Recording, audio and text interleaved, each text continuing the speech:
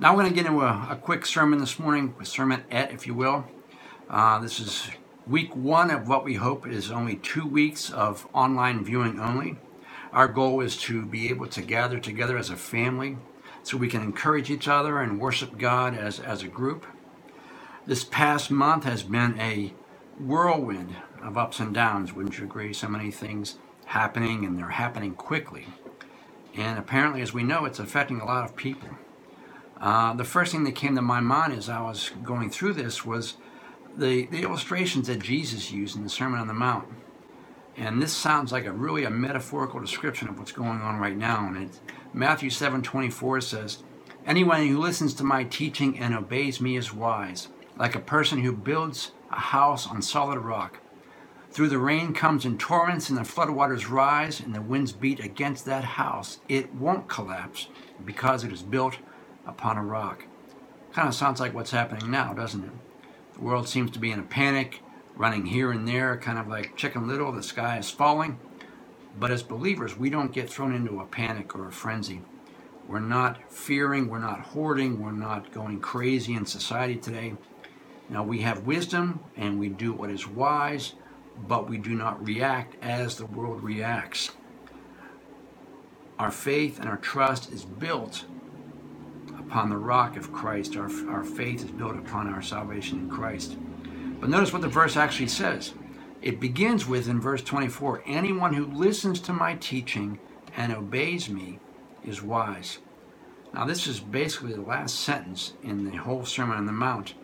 And he's telling us that we need to heed not only the things written in the Sermon on the Mount, but everything in the Bible. If we do that, if we read God's Word and we know it and we do it, we're wise, and then our house, our life is built upon the rock. We have to act on what we know God's Word tells us. James 1:22 says, "And remember, it's a message to obey, not just listen to. If you don't obey, you're only fooling yourself." And if that's true, and we know that it is, then what does God say about the situation? What does God say about this current situation going on today? What does it say about adversity, and how are we to react to that? Well, the first thing we should do is we should expect it. Now, that's not a comforting verse to some, but I tend to think it is. If you tell me something adverse is going to happen to me at some point in my life, I'm probably going to prepare for it. I'm going to get myself ready for it.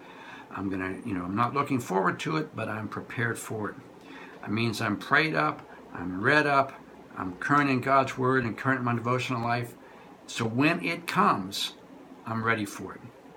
The second thing about adversity is we're going to get through it. God promised that He will be with us through the situation. Isaiah 43:2-3 says, "When you pass through the waters, I will be with you. When you pass through the rivers, they will not overflow you. When you walk through the fire, you will not be burned. The flames will not set you ablaze. For I am the Lord your God, the Holy One of Israel, your Savior." It doesn't say we avoid the water. It doesn't say we avoid the flame. We do go through situations. But God says not only is He there with us through that situation, we come out the other side. Hebrews 13:5 says, "Never will I leave you, never will I forsake you." And that's a promise. God is never going to leave you. The third thing is, you're going to come out better than when you went in. Now, it seems like a paradox today, but God's Word is true. And James 1:2 says, "Dear brothers and sisters, whatever trouble comes your way, let it be an opportunity for joy. For when your faith is tested, your endurance has a chance to grow. So let it grow. For when your endurance is fully developed, you will be strong in character and ready for anything." Now, right now, it may not seem like it, but this virus can actually be an opportunity for joy, because God is growing us and God is testing our faith. Just like exercise in a gym, constant repetition increases your muscle. Constant exercise of your faith increases it. It becomes greater for the next thing that comes along. There are times in our life when we have nothing left but God to trust in. A lot of times we trust in the things that God has provided us. We trust in our jobs, and we trust in our bank accounts, and we trust in the grocery store being open. But when all those things are gone, that's when faith comes in. Is God going to do what God said He's going to do? And you never know what's going to happen on the other side of this. You don't know what testimonies are going to be heard. You don't know what miracles are going to be explained, and people are going to say how God did this for me, what miracle happened here, and he opened this opportunity up for me. He did this for me, and all these things that we don't know what's going to happen now. But in the end, when we come through those waters and through that fire, we will see how God developed and persevered our faith. And because our faith has grown, we now have examples, personal testimonies of what God did for me. And guaranteed personal testimonies build up your faith. Because I saw God do this for me, because God answered this prayer for me, man, that increases my faith. The fourth thing we can anticipate is prayer can actually change the situation. Philippians 1:19 says, "For I know that as you pray for me, and as the Spirit of Jesus Christ helps me, this will all turn out for my deliverance." Or the NIV says salvation. Paul wrote this letter while suffering in jail. He was in the Roman jail for around how long? And he was suffering, he was in chains, and yet he wrote this prayer because he knew that the outcome, the prayer of the saints, would result in his deliverance from this jail. James 5:16 says, "The earnest prayer of a righteous person has great power and wonderful results." So how should Christians react during this situation? First is we don't ignore the problem. It's there. We don't walk around like it's not there, because it is. It's true. We recognize what we need to do on our end. There are things that God allows us to do. God gives us wisdom. God allows us to do things and react to things we have to do to weather the storm. But we don't react. We don't react out of negativity. We don't react out of fear or anxiety. We react, as the Bible says, that our house is on the rock. These waves, these torrents aren't going to knock us down. They'll beat us up for a while, but they are not going to win. They're going to be defeated. When this is over, we will have testimonies of what God has done for us if we stand upon the rock and don't let these waves beat us down. You never know what God has planned through all of this. We pray, we recognize that God will bring us through us, and when it's over, we will be stronger in our faith, because at that time, during the struggle, we leaned upon God's strength. We never know what God's going to do. Romans 8:28 says, "And we know that God causes most things." Does it say that? No, it says God causes everything to work together for good to those who are called of God and according to his purpose. God can work everything out for our good, for our benefit. I'm going to close with a quick example I found. I'm going to read this if you don't mind. It says, "Farmers in southern Alabama were accustomed to planting one crop every year, and that crop was cotton. They would plow as much ground as they could and plant their crop. Year after year, they lived by cotton. Then one year, the dreaded boll weevil devastated the whole area. So the next year, the farmers mortgaged their homes and planted cotton again, hoping for a good harvest.